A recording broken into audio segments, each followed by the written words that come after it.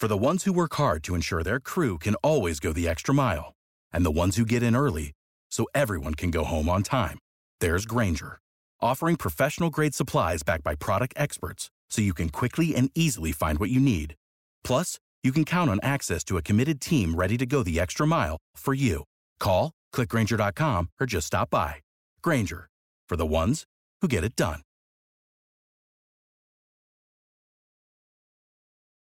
What's up, fellas? Welcome back to Convos Over Cold Brew with me, your host, Emma Abrahamson. Today, I'm so excited to have Josh Kerr on the podcast. He is the 1500 meter world champion. He just won in Budapest. He also just won the Fifth Ave Mile. He's a British distance runner. He currently runs for the Brooks Beasts. He and David Bribich actually hosted a podcast called Sit and Kick, so maybe you guys are familiar with that. I don't know how active they are on it anymore because now David's a part of Union Track Club, but anyways, he's a great podcaster, and this episode was fantastic, so I hope you guys enjoy it.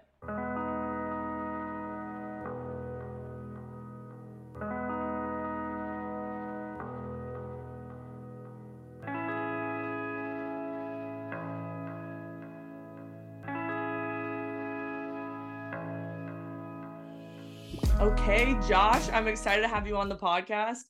You already said this is your third podcast of the day, so hopefully you still have some more to talk about. But you have been a highly requested guest, so I had to get you on. That's awesome. I'm very excited to be here, and I'm trying to take my time off and try and get some golf in. So I was like, I'm gonna get all my media stuff done today, and that means I can really enjoy and not have to worry about being slightly drunk on podcasts. So I am sober as a priest right now. It's good. I'm glad to hear it. Have you done like the Beer Mouth podcast? Because people drink on that one. Oh, really? No, I haven't done that podcast. I think I've had a couple of conversations with some of those guys before. They seem nice guys, but no, I've never been on there. But I don't know if that's me. We did like a live gaming thing, like me, Henry Wynn, David Ribich, and we were drinking on that, and I was just making a fool of myself. So I was like, I should probably not do that again. So it's always good to come in sober. Yeah, that's good.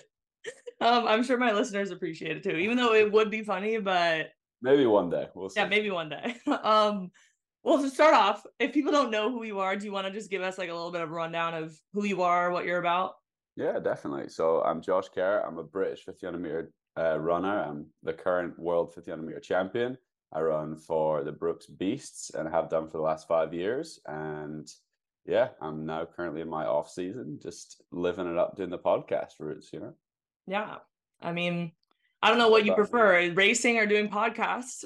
I always say, podcasts, I get to talk about myself, and as runners, we're big divas. So I'm not complaining about it. So I'm enjoying it. Good. Well, yeah, I mean, I feel like you've been a really consistent runner over the last 5 years, but I feel like this year you really went on a tear. So you just won again in New York. How was that experience?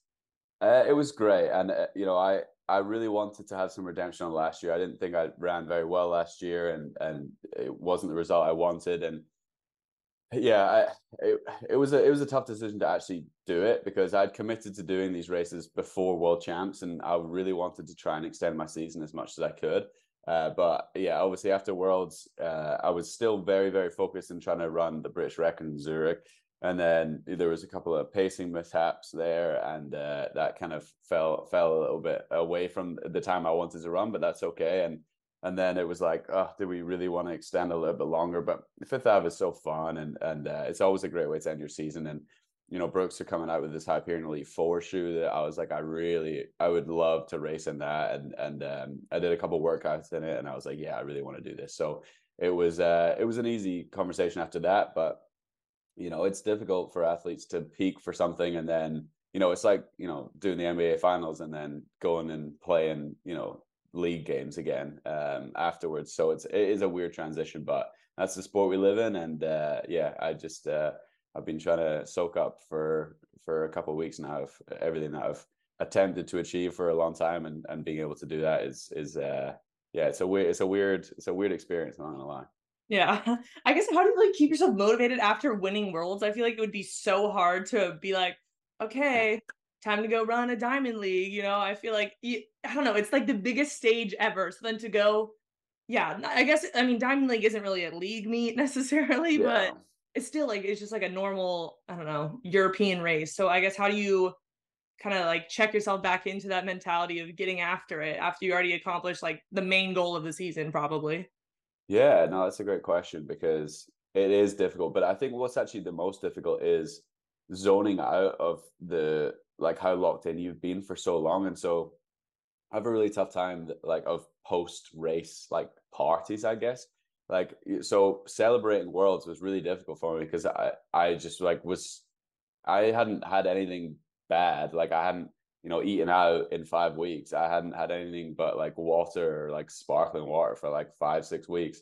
And it was just like, oh, you transition from like being this locked into then, drinking champagne with everyone, with Brooks and family members and stuff. And I have a really tough time doing that. And so it was almost easier to slowly transition out of it and keep racing because I had some more goals in mind. And I think the motivating thing is the mountain is so tall and it's such a difficult climb that when you're at the top, it's nice to knock out a couple goals, So like I really wanted to run a PB and run 328A, and I wasn't able to do that. But I was like, I know how difficult it is to get to the position I am now in the fitness I'm in. Let's just take advantage of that as long as we can before we kind of hang it up for the season. And so that's kind of one of the motivating factors is, hey, you're not guaranteed tomorrow. Just make sure that you take advantage of the fitness that you've gained and it's taken so long to get here. So let's take advantage as much as we can, but also enjoy the experience as much as you can as well. Yeah, I was like stalking your Instagram and stuff, and then people were like also like because I asked people for listener questions, and people were talking about that you've been like very meticulous this year and like that you've been very detail oriented. Can you talk about like you said like the last 5 weeks or so, like what you did leading up to Worlds that's different than like your normal training Yeah. program? Yeah, so we did a couple of diamond leagues this year before British Champs. So I ran Oslo and Lausanne, or Oslo and Lausanne, and they went well, but they didn't go like amazing. And we were still, I think it was like 60 something days. So we had like 2 months after Oslo, and everyone was running 329 and running American records, Aussie records, all these different records. And I was like, damn, like this is the wildest like year of 50 meter running I've ever been in. Like I ran 330.0 something and got ninth and got 0 diamond league points. And I was like, what are we doing? And so I texted Danny. I said, listen, we need like 2.5 seconds in 2.5 months. Like, can we do it? And he's like, yeah, don't worry about it. I've got a plan, kind of thing. Training was going to be like really really building up towards Worlds like it always is. And we do that, and then I ran well at Lausanne on 329, and then it was like, damn, like I'm close, but I'm still not there. Like, but again, we have a plan in mind. Run British Champs. I kind of got a pre-selection for British Champs, and so I was able to run the 8 there, and I went back. And when I was traveling back, I was speaking to my missus, and she was like, I kind of asked her, I was like, what can I do better? Like, I'm not trying to call anyone out on anything or anything like that. But, the sad reality of our sport is there are people that are not doing it within the rules. And so it's like, where can I gain like my 1% back? Mentally, I feel like I'm really pushing it to be as locked in as I can and be able to deal with like high stress environments. But like, what else can I do better? And she was like, I think you can really work on your nutrition. And so I was like, okay. And we have a full-time nutritionist with the Brooks Beast. And so I gave him a call and I said, listen, what do you think about maybe just writing me a full menu? And like for this 5-week camp, we're just going to lock everything in so we can make the body super resilient. We don't need to worry about kind of off injuries or illness because our body's not fueled properly. So why don't we try and do that? And I'll bring a chef in and I'll get them to do, to cook all the meals and shop for me and stuff like that. And he was like, yeah, let's do it. And so we did that. And I was able to just be just super purposeful with everything that I was doing. And it meant that I just had really left it all out there, which, I later figure out that my fiance was more nervous she's ever been while I was standing on the start line of World Championships, because it was one of those situations of he's done everything he could to be in this position. And if he doesn't win now, I don't think he ever will.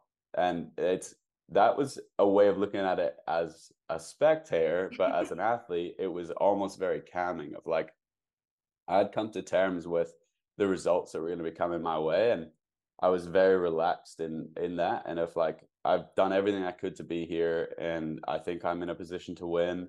I think if I play my cards right, which I I'd studied enough to know what moves I was going to make when. And it was just pretty much like allowing that process to happen and accepting the result. And it was a very calming feeling for me.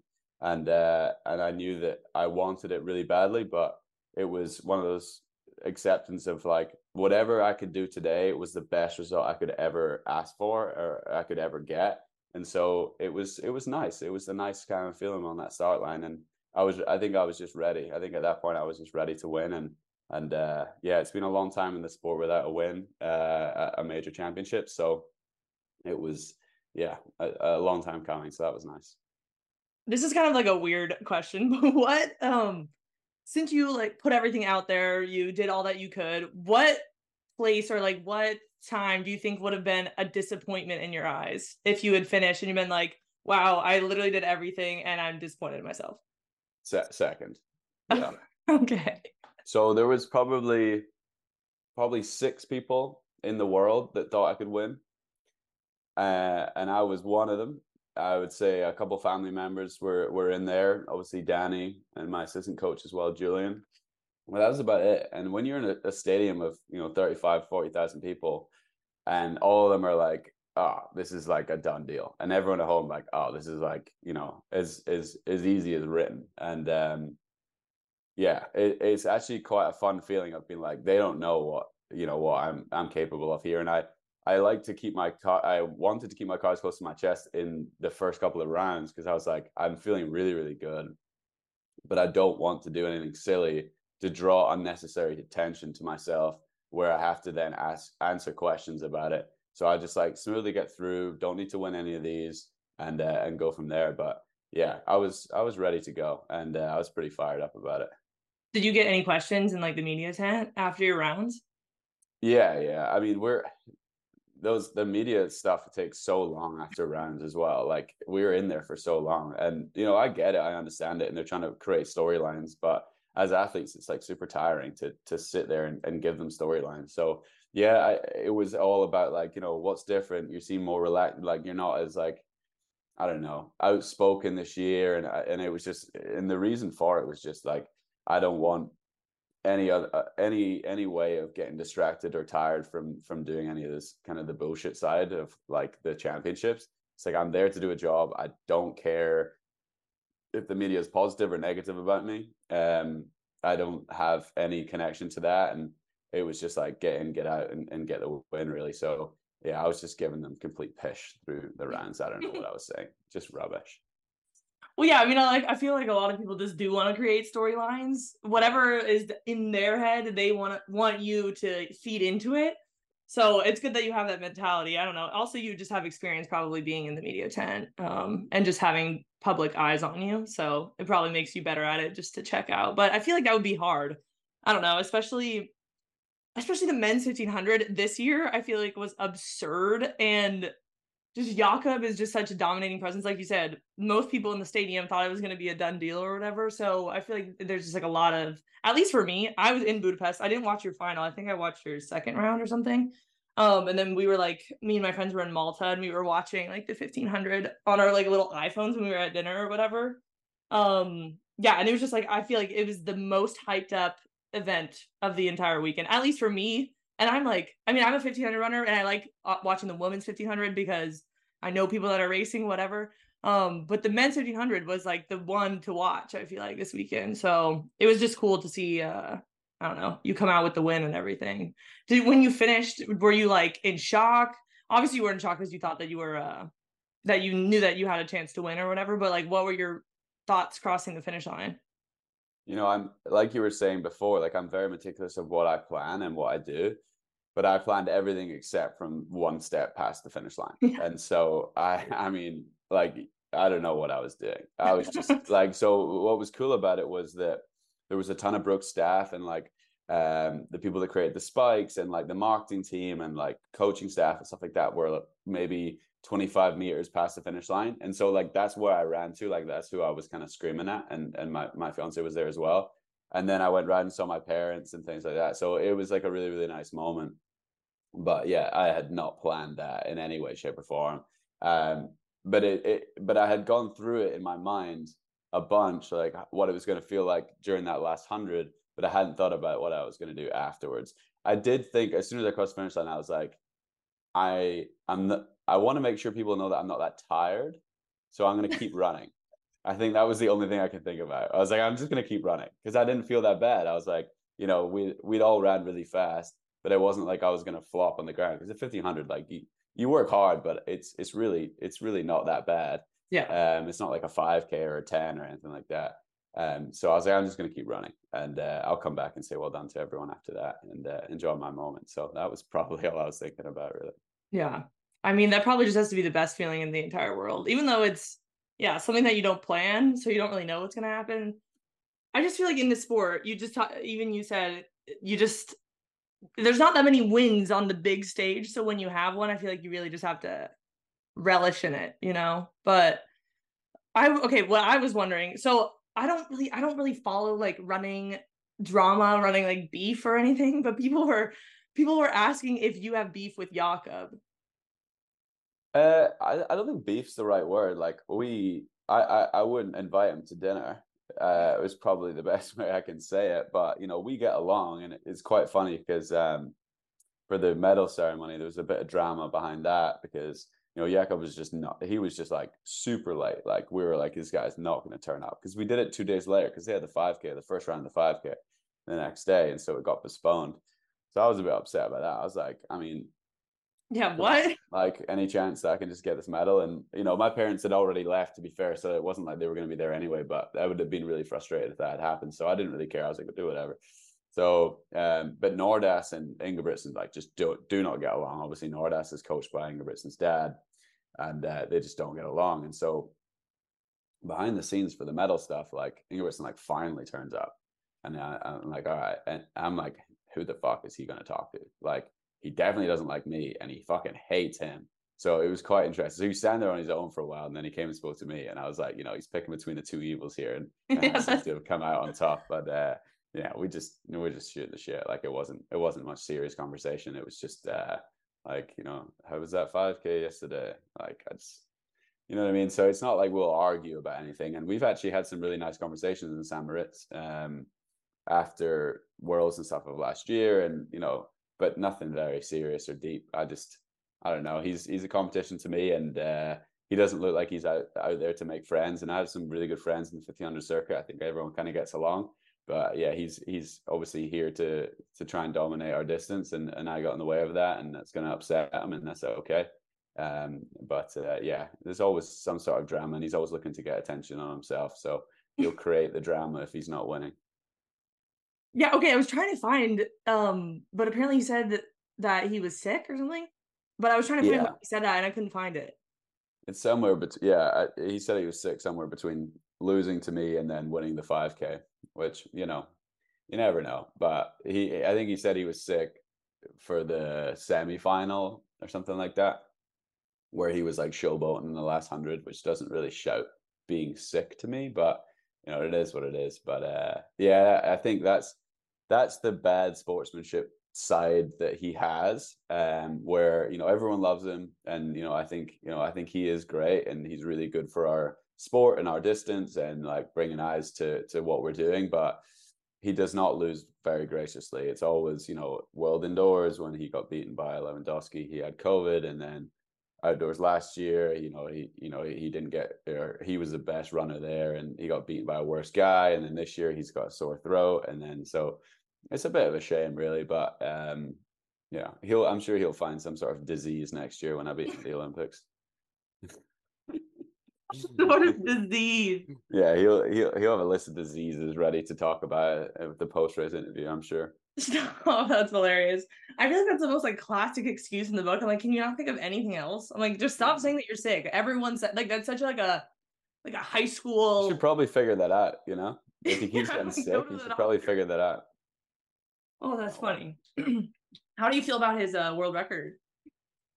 Oh, in the fucking 1.25 mile. Yeah, I'm looking for. Yeah, listen, he's running very fast. I couldn't have ran that, I don't think. But would I have attempted it? I'm not sure I would be able to convince the meet directors to run a 1450-meter race to try and see if I could run the world record in that. But I think no, he's having a bit of fun, and he's running some pretty fast times. I'll give him that. But he didn't win worlds, so that's on him. I love running. It's not even running beef. Like compared to other sports, it literally has nothing on. Like I know. I don't know, but it's just like so funny. Obviously, like, everyone eats it up because there's just not that much drama in our sport in general. So I just like I love when there's like a little bit of tea. Do you have any other like main competitors in the sport, or like people that you just I don't know, really just want to beat all the time? I don't dislike really anyone on the circuit. I think it's always good to beat the kind of higher ranked guy. Like, I think right now I'm like ranked third in the world. And so Ingebrigtsen and Yard are ahead of me, and I got dipped by Yard last week. And so I would be good to try and start beating him again. And then me and Ollie have always had a good rivalry since college because he beat me in my last NCAA race. And so that's always like a fun one to work with. And I think, they've got, he's got a good presence in the sport. I think a lot of people like him. And, similar to me where, I think we have a similar fan base. And so it's like a really fun head to head whenever we race. And then in the UK, obviously we have some fantastic 1500-meter guys. We have, obviously me and Jake Whiteman, 2 world champions over the last 2 years. And I enjoy racing them because I grew up racing them. And so I've been racing them for a very long time. But yeah, I just enjoy racing against high level competition. I'm not really scared of racing.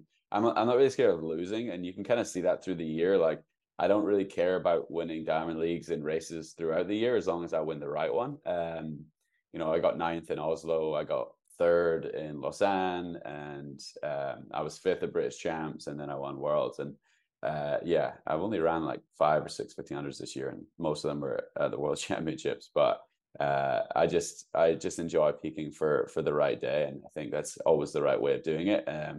It won't put me down in history as one of the best 1500-meter runners in the world, but I would like to think it would be my goal is to be the best championship 1500-meter runner in the world.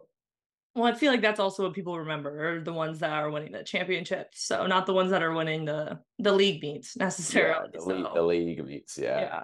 That's probably, it's a good way of saying it. I think, long term, people remember the medals for sure. Yeah.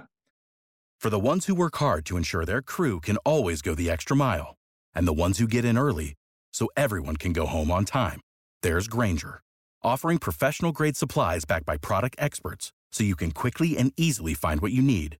Plus, you can count on access to a committed team ready to go the extra mile for you. Call, click Grainger.com, or just stop by. Grainger, for the ones who get it done.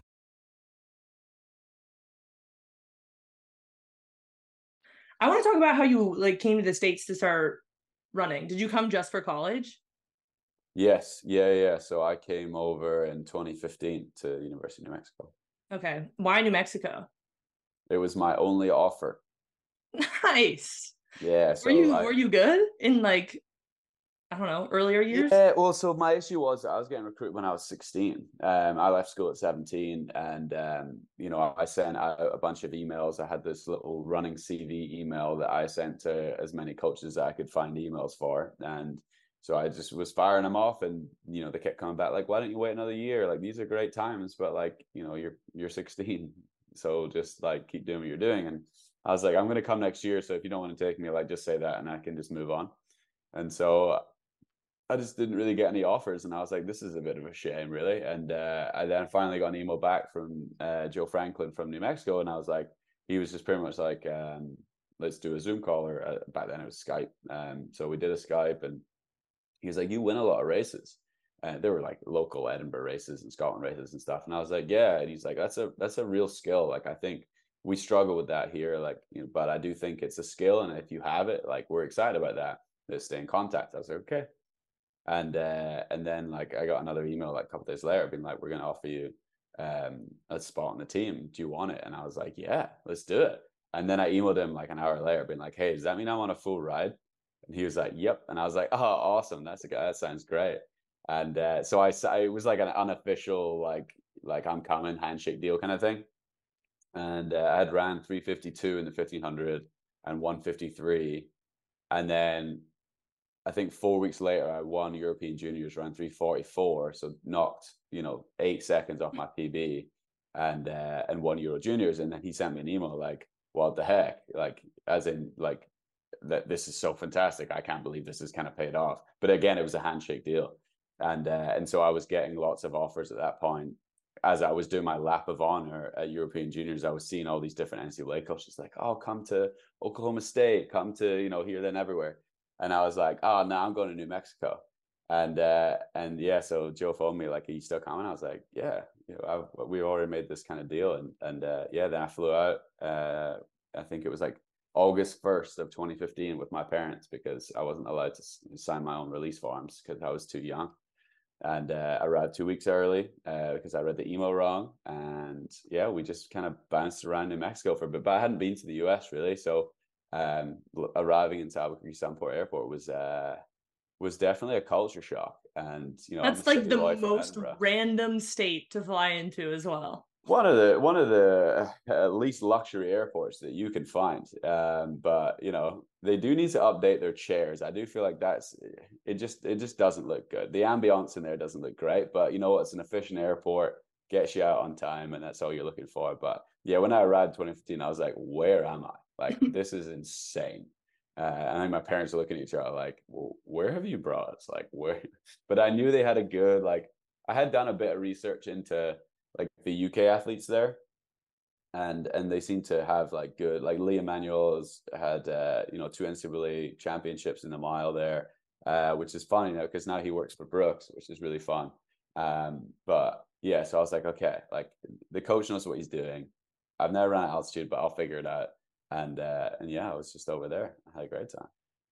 That's just like, I feel like that's such a risk to just like say that you're gonna go to a school. Obviously, yeah, because New Mexico is really good, but just in general, in terms of like the environment, like the atmosphere, like the vibes of the team, the terrain, the altitude, like without I visiting, made that's just I kind of made crazy. crazy mistakes, yeah. But I went with my gut and I was like, this feels like the right move. Because there was a couple of like universities that I was emailing with that was going to try and offer me like partial stuff that I was like, like I don't, this doesn't feel right. So when New Mexico came through, I was like, yeah, definitely, I'm going to do that. But I had no idea like rosters were a thing, so I knew no one on the team. So when I arrived at practice, I kind of forgot that the team was part of that. Like that everyone just started showing up, and I was like, "Damn, this is crazy!" And there were so many people, and I didn't understand the whole. I thought everyone was on a full ride. Like I didn't understand because there's a bunch of walk-ons, and people were studying in their cars beforehand, and I pretty much forgot I had to go to class. So like looking back, I really didn't think things through, but I had an absolute blast. Did you always know you wanted to come like run in the NCAA? Yeah, so I trained in the same group that was getting so Chris O'Hare was in the group who won NCAA indoors a couple of times, had the NCAA indoor record of the mile, and he used to come home at Christmas time and things, and tell us all the stories about how fun it was, and like you got paid to go to university, and I was like, wow, that seems amazing. So that was always a big plan of mine. I was like, if I can follow in his, because he then went professional with Adidas, and I was like, if I follow in those footsteps, then maybe I'll be able to sign a deal and run and do this as a job. So I wasn't really getting the grades that I needed to get into universities in Scotland, and if I went to England, I would have had to pay for university. So it was I then was like, okay, I'll just sit my SAT, and so I had to sit my SAT at the same time as I was sitting my final exams in the UK, which is, yeah, I think it was the worst of both worlds, having to study for two different exams, and I don't think either of them went incredibly well. I didn't leave with a ton of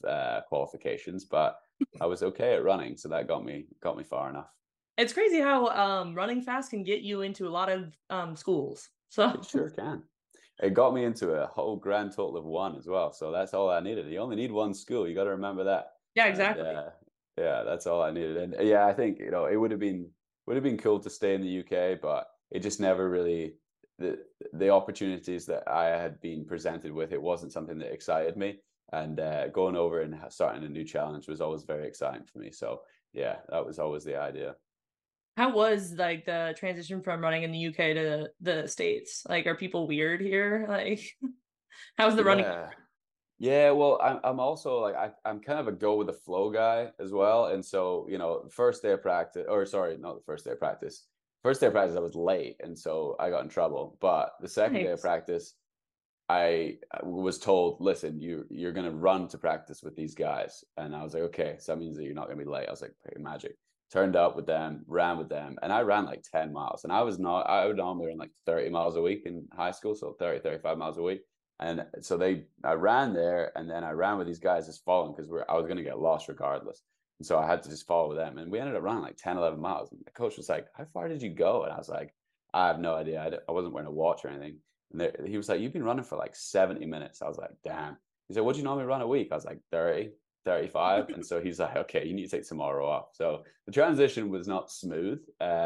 It's just the transition for everyone in university. It's just like getting used to not living in the same place, like not living at home. And the whole living in a different country was a little bit weird, but I don't think it was as difficult as just like not having the day-to-day guidance and having to make decisions on your own. Like I was making every wrong decisions nutritionally, sleep-wise, like everyone does. And then having to go to class. I really did forget I had to go to class, and that was like a really tough thing to remember. But I then ended up enjoying it, because that's the thing is like I was so focused on running, and then they were like, oh, you have to stay eligible and you have to have this GPA and all this stuff. And I didn't know what GPA was. And so in the UK, our final exam is 100% of our grade. And so, we would go through a whole year of school, and our exam is like the final grade that we get for that whole year. And A so, lot of pressure. yeah, exactly. Well, the UK were built for big moments, you see. And and so I'm going to class, and I missed a couple of homework assignments, and we had a little pop quiz or whatever it was, and I failed that with 18% or something stupid. And I got called into the advisor's office, and he's like, you're not doing well, you're failing. And I was like, don't worry about it, I always bring it back together. And he's like, no, like you are failing. Like this all counts towards your final grade. And I was like, well, no one told me this. Like I thought it was going to be a situation where I'll learn it near the end and then I'll pass the exam. But yeah, the US is slightly different. So yeah, for us international students, it does take a bit of transition time, but we get there in the end. Did you get your degree? Because didn't you leave early? I signed in my junior year, and around that time, I started dating my now fiance, then girlfriend, who is finished med school, is now in her residency now, and so very high achiever, and was very unimpressed with my studies. And so I was like, okay, to impress this girl, I'm gonna have to really knuckle down. So I ended up with a undergraduate degree in communications and a master's in business. So it ended up 6 years it took me to get all of it, but I did make the transition into knowing that I should probably not be a bum in class, and it's not very attractive when someone doesn't try in the education side of things, and try to round out my CV a little bit more in university so that I could impress some chicas. That was Nice. a big idea. And it seems to have worked, so that's good for you. It has thus far, so Yeah. doing well. And you went above and beyond by getting your master's. So that's Yeah. I almost got a little bit addicted to it, to be honest. I was like, well, this is kind of fun. And I did a minor in business. And so I was like, oh, this is something that I can see myself doing. Because the communication thing was like, I was just like, hey guys, like in the first year, I was like, what's the easiest degree to get? Like, just give me that one. And they were like, yeah, communications is pretty simple. I was like, okay, put me in that. And then it was like, what can we do to actually make this look pretty good? And so I ended up doing it's called like a 3-2 program. So you do 3 years undergrad, 2 years masters, and some of the classes from undergrad add to the master stuff. And it ended up being good. And that helped with, Brooks were pretty cool about me continuing my studies after I signed with them. And that was a really nice way for me to sign while I was still in university. And that was kind of an agreed upon plan. So you signed with Brooks, and then were you still in New Mexico, or were you then in Seattle just doing like online stuff?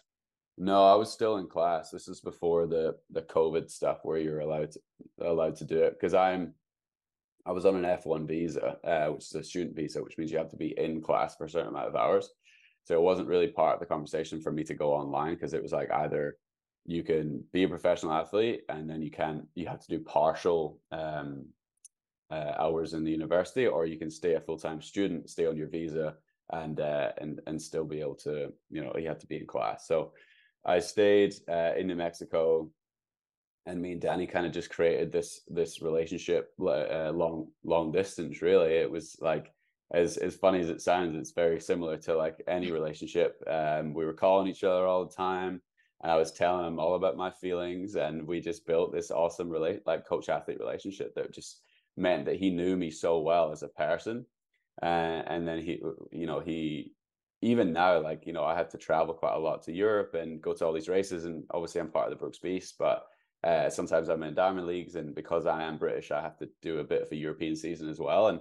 And he knows me so well now that it's very easy for him to coach me from afar sometimes, when I'm not in Seattle and not around the team. So yeah, it actually worked out super well. And long term, it was great, but short term, we had to figure out some problems. But it was pretty smooth, I think.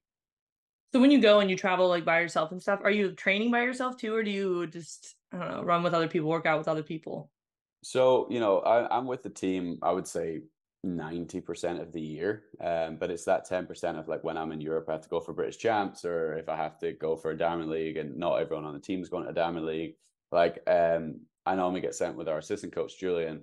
And so he trains as well. He's ran like 2:16 in the marathon. So he's very good to train with on the strength stuff. And he hangs on for dear life on the speed stuff. So yeah, that's pretty much who I train with. Like, I love running with athletes, but I don't love doing sessions with them, because someone has to make some sacrifices somewhere, if it's either me or the other athlete. So I just kind of train the sessions on my own. But yeah, for easy runs, I'll run with kind of whoever's in town. Nice. Do you ever see yourself like moving up to like road racing? Like maybe not the marathon, but beyond? Like obviously, I don't know. I feel like men can do track racing for longer than women. I don't know why. I just feel like some there's just like people that are literally 35 plus still running track races. I'm like, how is that even possible? Yeah. But do you want to have like a super long career where it's like once you're done with track, then you go to road and everything, or what's your vibe right now? So, I ran a half marathon last year, just to test it out, because I thought, I run pretty much train like a 10K guy most of the year. And so I was like, I think I could really crack something longer. And I kind of wanted to show to Brooks that I have a future on the roads. And so we ran a half in San Diego last year, and it went very well. And it was just like probably one of the most fun races I've ever been in. And I've always wanted to kind of milk this career for what it was. And I was like, I feel like I'm gonna need to move up probably after LA, in 2028. And so that transition of trying to race a couple of longer races is kind of started, to see if it's something within my bandwidth, really. And I think it is.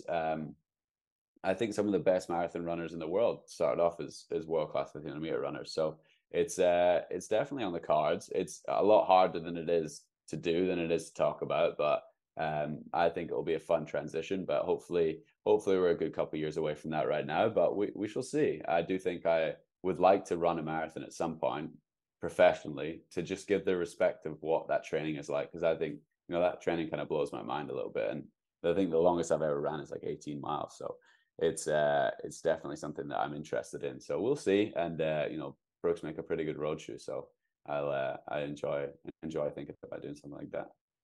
I'm kind of surprised that you train like a 10K runner. I don't know. Again, I don't really know like the different training philosophies of different groups or whatever. Does everyone on Brooks train like longer? Like, is it a strength program?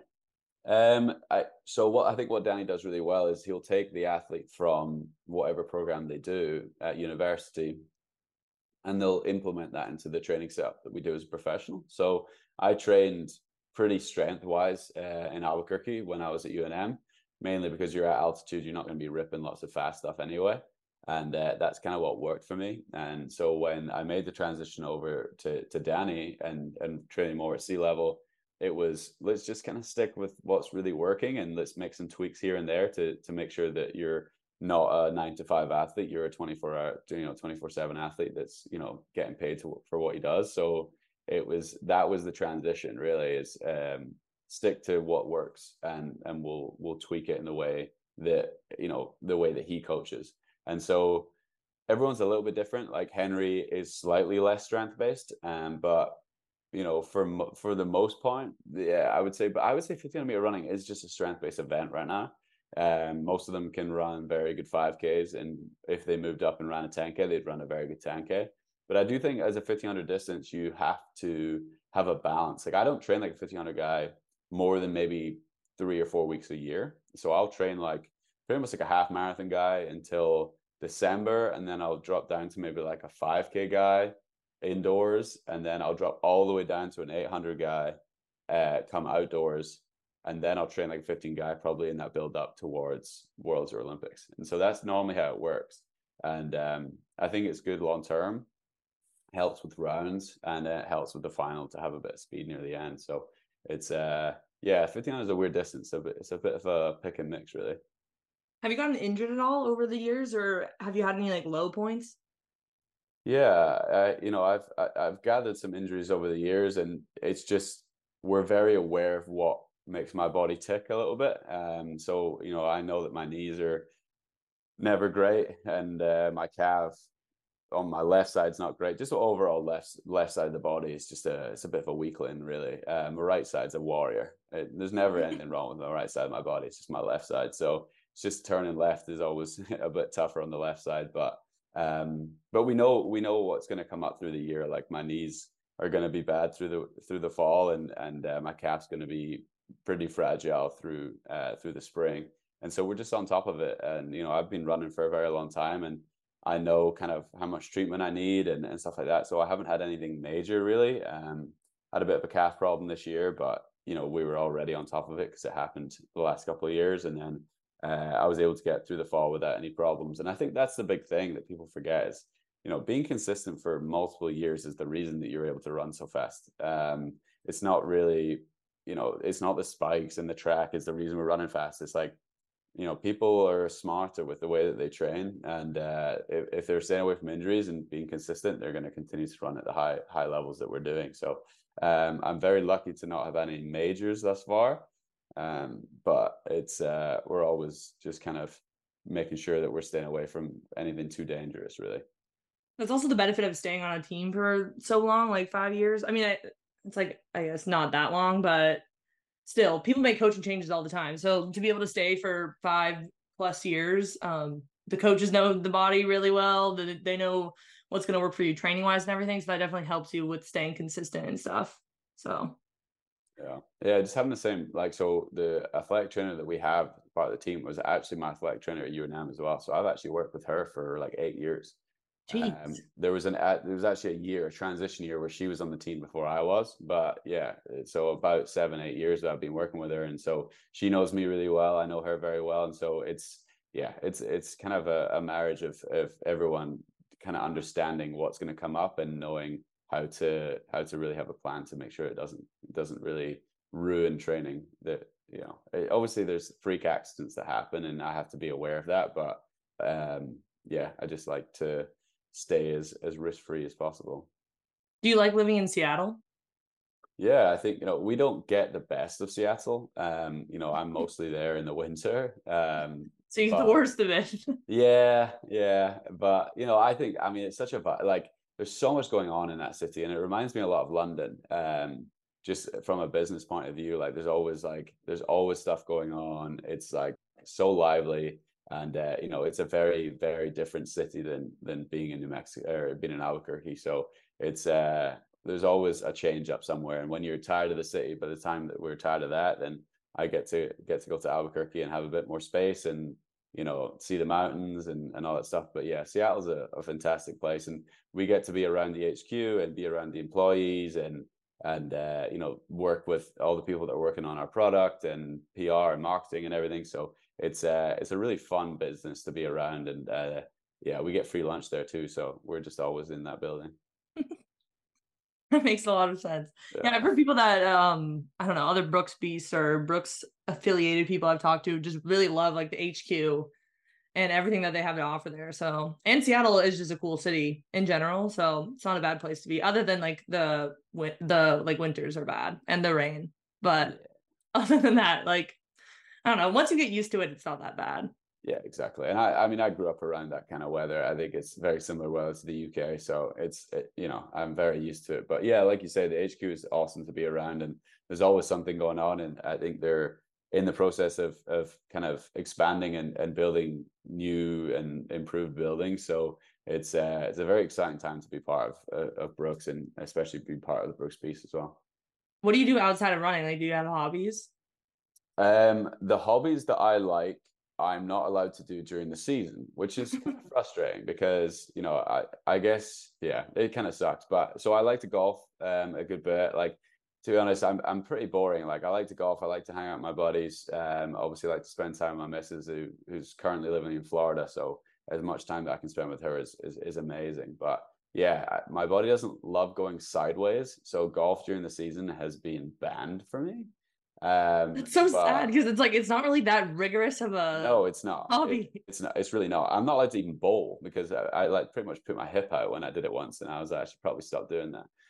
I'm quite an intense individual when it comes to sport. I'm not going to half-ass it. I'm just gonna, but now I'm in my off season and I can get a bit more stretching in. I'm not as dehydrated all the time from my running and tired from my running, so I'm gonna play as much golf as I can. And I don't know. I really don't do a lot of stuff outside of running other than just hanging out with the team and with family and friends and stuff. So yeah, I have to be a very careful individual apparently.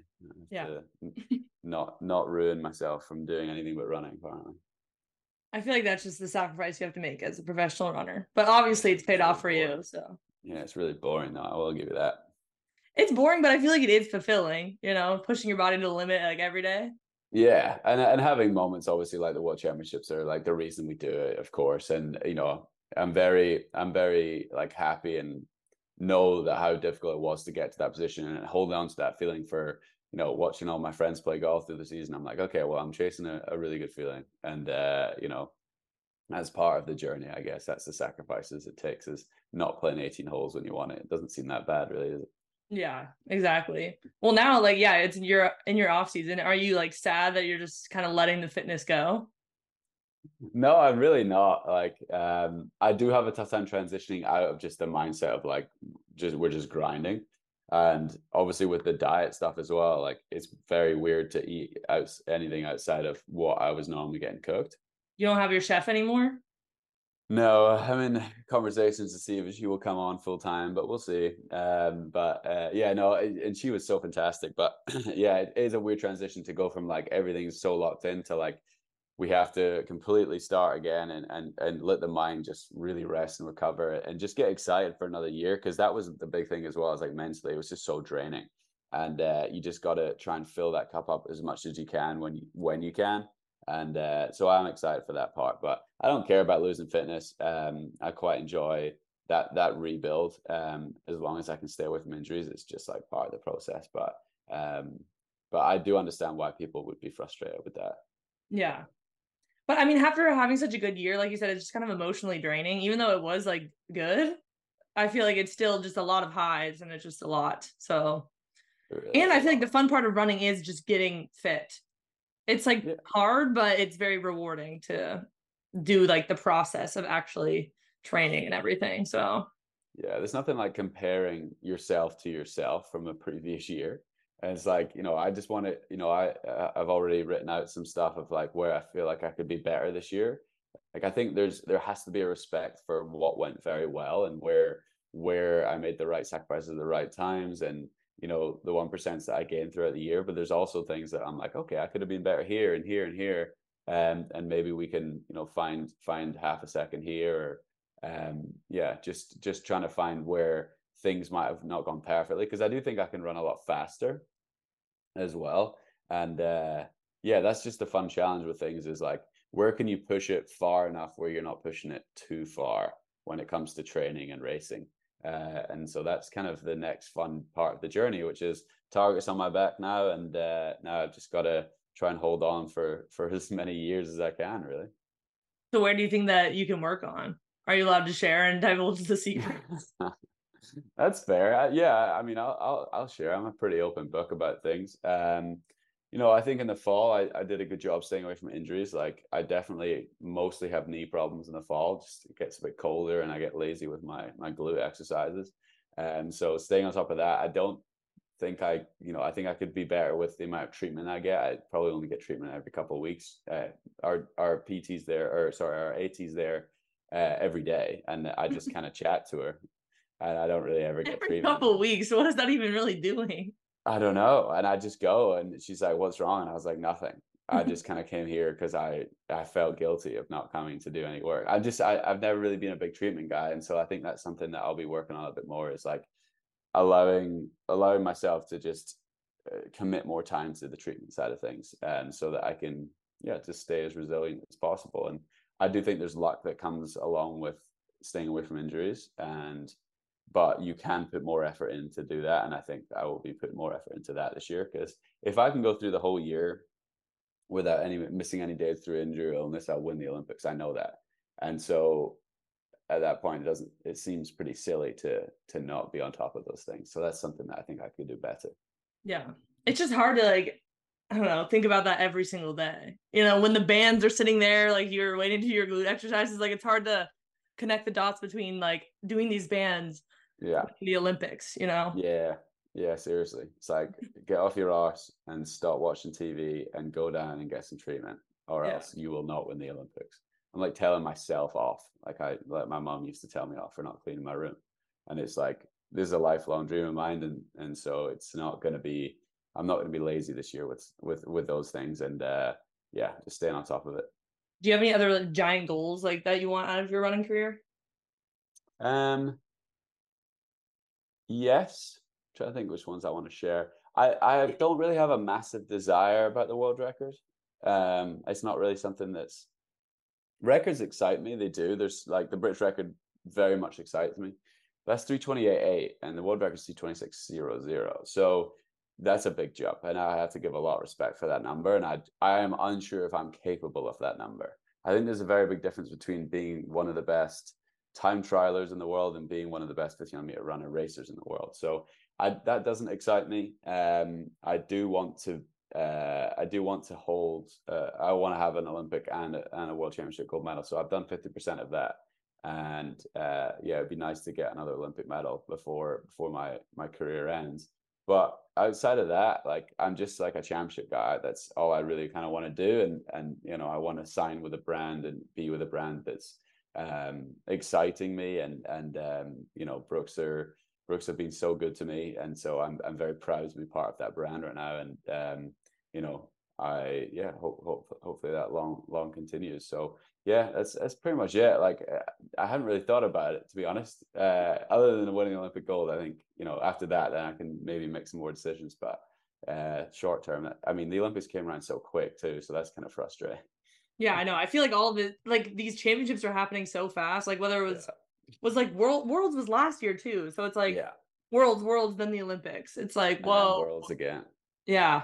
So hey, that's a lot of opportunity though to get it is. No. I would have been frustrated with a year off at this point, because it's like we're at the height of my career. Yeah, exactly. I feel like you are the perfect person that's gonna benefit. Yeah. No, it's great. It's what it is. It's great after I take this time off, but like knowing that there's Olympics in less than a year and just finishing this year and then about to start time off, I'm just like, give me a break, but I'm about to take my break, so it's perfect.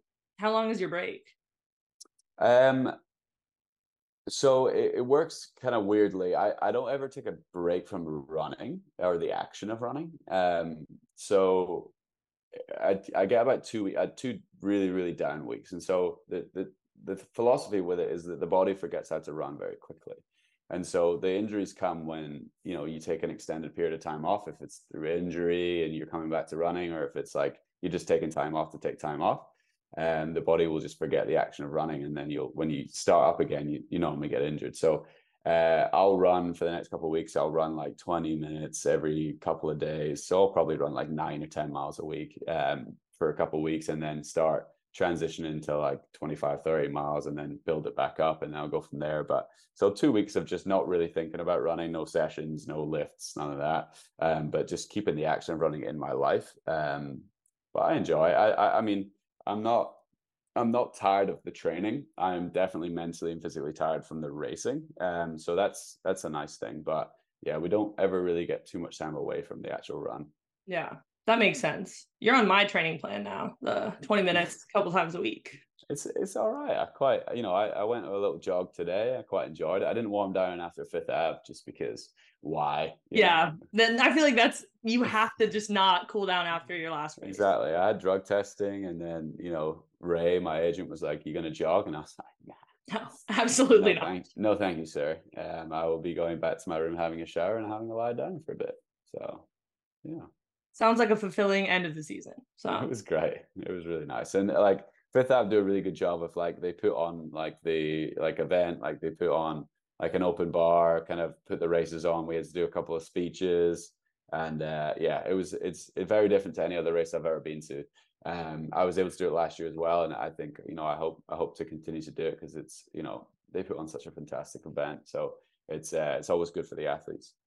I'm sure that you will keep getting invited back. So I would like to think so. I hope so anyway. Okay, well, we have some listener questions to close out the episode, so we can go through them now. Someone asked, do you use a ruler when you shave your beard? Because the lines are so clean cut. I'm not gonna lie, that's actually a fantastic idea. So our assistant coach cuts my hair, so I normally get that done on race day, and he'll shave me.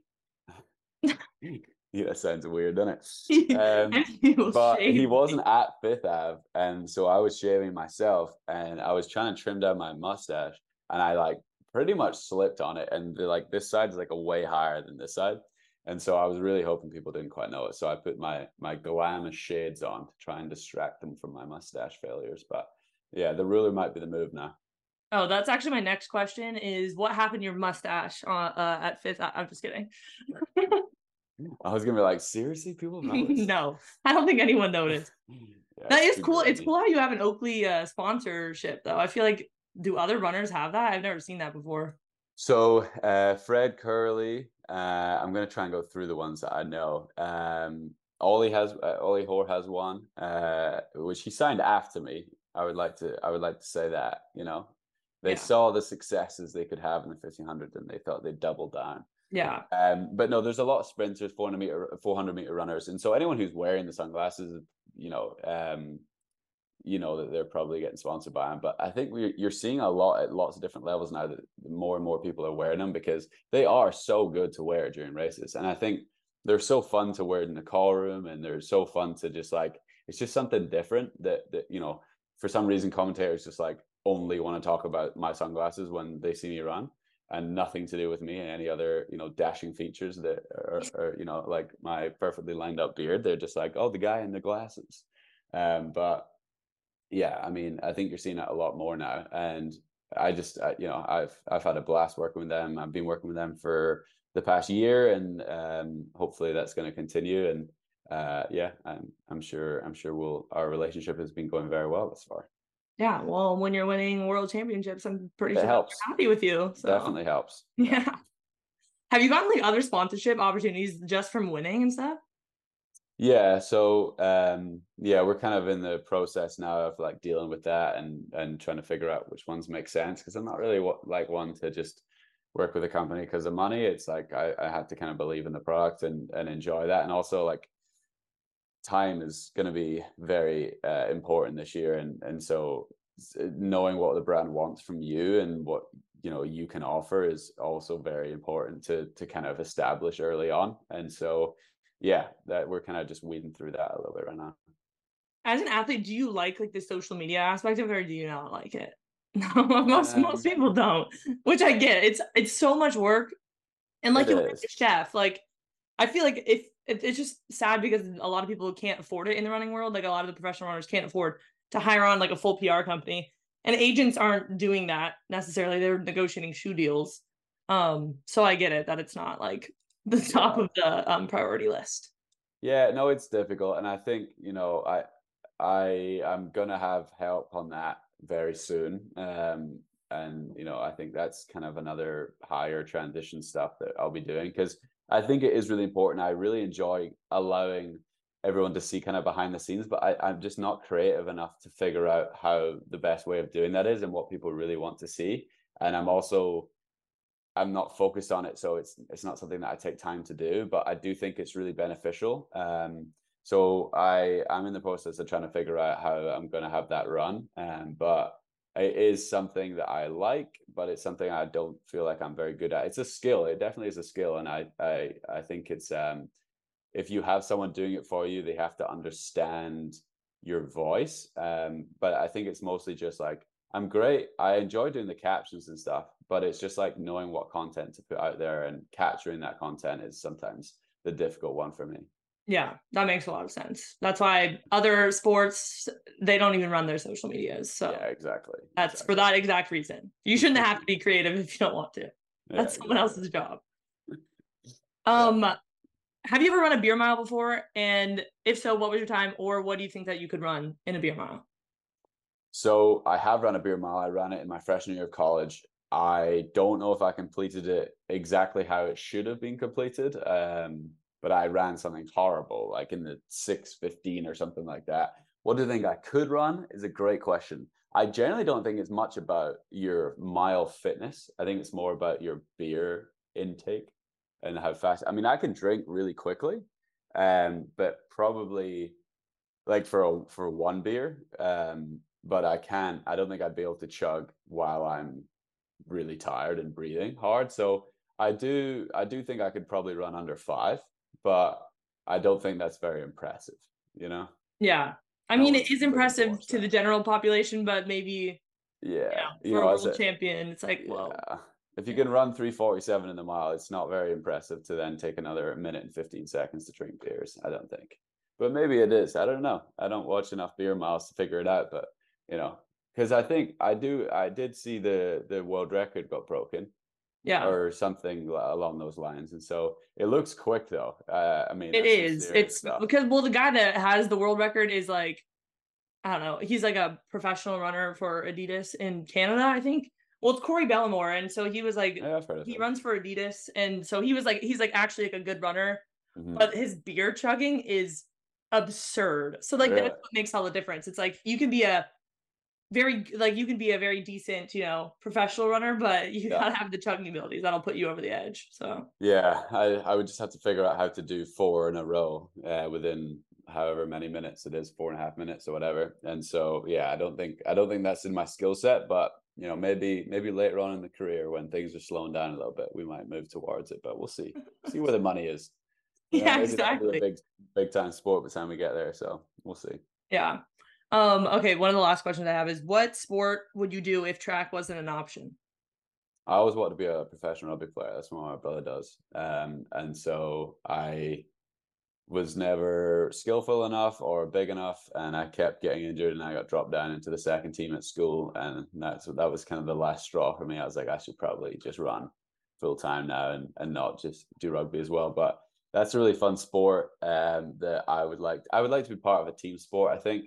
Just something different, or maybe, now thinking about it, I'm staring at my golf clubs. I would really want to be a golfer. Let's be honest. That's like the opposite of a team sport. I know. What am I thinking? Maybe I thought the team sport would be fun, but nah. I think I would have trust issues for people. I'd be like, right, guys, we need to get this right today. Everyone needs to go to bed at this time. And but with golf or tennis or something like that, might just be attention would just be on me. I'm a bit of a diva when it comes to that and in our sport. So golf or tennis, actually, now thinking about it. I don't know. These are good questions. They've got me pondering. I'm going to stick with golf. I'm going to say that. I don't understand the fascination with golf. I really don't. It's like something I've never really understood. I think especially for the men. It's like such like a male hobby. Like, I'm going golfing with my boys. I'm like, okay. I'm not very good. I will say that. I wouldn't say I'm a good player, but I enjoy being in a sport that feels really high pressure, but it's only pressure you're putting on yourself, like very big moment stuff, and it's not tiring, and so it's always nice. So it's a nice kind of off-season sport to do, and I guess you can casually it's very social as well. So I think men aren't very good at sitting around just chatting, and so we always need to be distracted by something just so that we can really talk about our feelings. I feel like that is very true. Cause like I'll sit down with my girls, Yeah.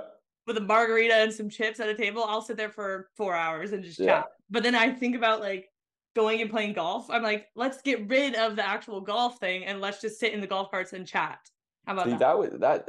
that makes sense because I mean, for me, when I was in university, I went to university. My brother was still in the UK, and we were the worst ever at the like FaceTiming and sitting there chatting to each other. And so I got an Xbox, and he got an Xbox, and so we would sit playing games and then chat. And it was the only time we would ever, instead of being like, "Hey, do you want to FaceTime?" We'd be like, "Hey, do you want to play Xbox?" And then we would like finally catch up. So yeah, we always just need to be distracted by something to get caught up on stuff. Maybe that's something of what it is. Very interesting. Yeah. Wired differently, I guess. Yeah, slightly. Okay, well, those are all the questions that I had. So I feel like this episode was very well-rounded, learned a lot about you. I've never met you before, so it was nice to, Yeah. really get the full Josh Kerr experience. So Well, yeah. I mean, you had a fantastic introduction to me over Instagram where you introduced with your name on Instagram and said, hi, I'm Emma. This is well, what I do. some people don't know. Like, I don't know if you know who I I know. am. I I'm not know gonna it, just but assume. it came from your Instagram account and you said your name and I was like, I know. I thought it was But I funny. just, It was I very don't- polite. I thought it was very nice of you. I thought it was very polite. So well, I think you'll keep getting amazing guests if you keep doing that. I hope so. Long Some way to people don't take reply to me. I'm like, thanks, guys. Come on. I just want to have a Damn. conversation. Call them out. Who was it? Call them out. No, I'm not. I can't. See, I'm the opposite of like a person that will. I wanted to hear the tea, but I do not want to be involved Right. or be on anyone's bad side ever. That So makes sense. That's okay. yeah, and I like don't really have any ill will towards anyone, even if they don't reply. I'm like, I get it. I'm just like a random person that's messaging you saying to take your time to come on my podcast. Yeah. Yeah. But they'll listen to it, hear it's a good time, and then they'll come on, I think. Yeah, that's the way. that's what I hope. Well, where can people follow you if they don't follow you already? Yeah, I mean, Instagram, I have, Josh H. Kerr is currently my Instagram name, which I just put 2 H's when I was like 17, 18 years old, and that's what stuck with it. So yeah, I'm more lively on that than anything else. I have Twitter, but I don't ever tweet anything. So Instagram is where you can find me mostly. And yeah, hopefully I can, over the next couple of months, be creating better content for you. It's so funny. I think about 75% of people come on this podcast and then they say their Instagram, they say, that's what I'm most active on. Then they say that they have a Twitter, but they never use it or they never tweet. So you followed the script perfectly. It was great. The thing is with Twitter, I think I've always found it as like people, like they have a thought and they think to themselves like people need to hear this thought that aren't with me right now, Yeah. And I never like feel like that. I'm like, if I think of something funny or something happens to me, I'm never like, the world needs to know this. Yeah. And that's what Twitter is. And I think it's good for like race results, and that's kind of why I have them. But other than that, it's kind of just people. I think Kyle Merber's actually very good at it. I think his thoughts are pretty funny. But other than that, I don't really read much into it. I remember I was at a bar in Des Moines after USA's. This was like a long time. It might have been like 2019, I think. And I went up to Kyle Merber and Pat Casey. They were standing there in the bar and I said, you guys are my favorite people on Twitter. And then they're like, they were like so offended by that comment that the reason I knew them was because of Twitter. They were so offended by it. I'm like, I'm sorry. I don't really. Were they still running at the time? Wait, when was this? No, this was 2019. I was there. Okay. I was like shooting like a YouTube series with Nikki Hiltz. So Nice.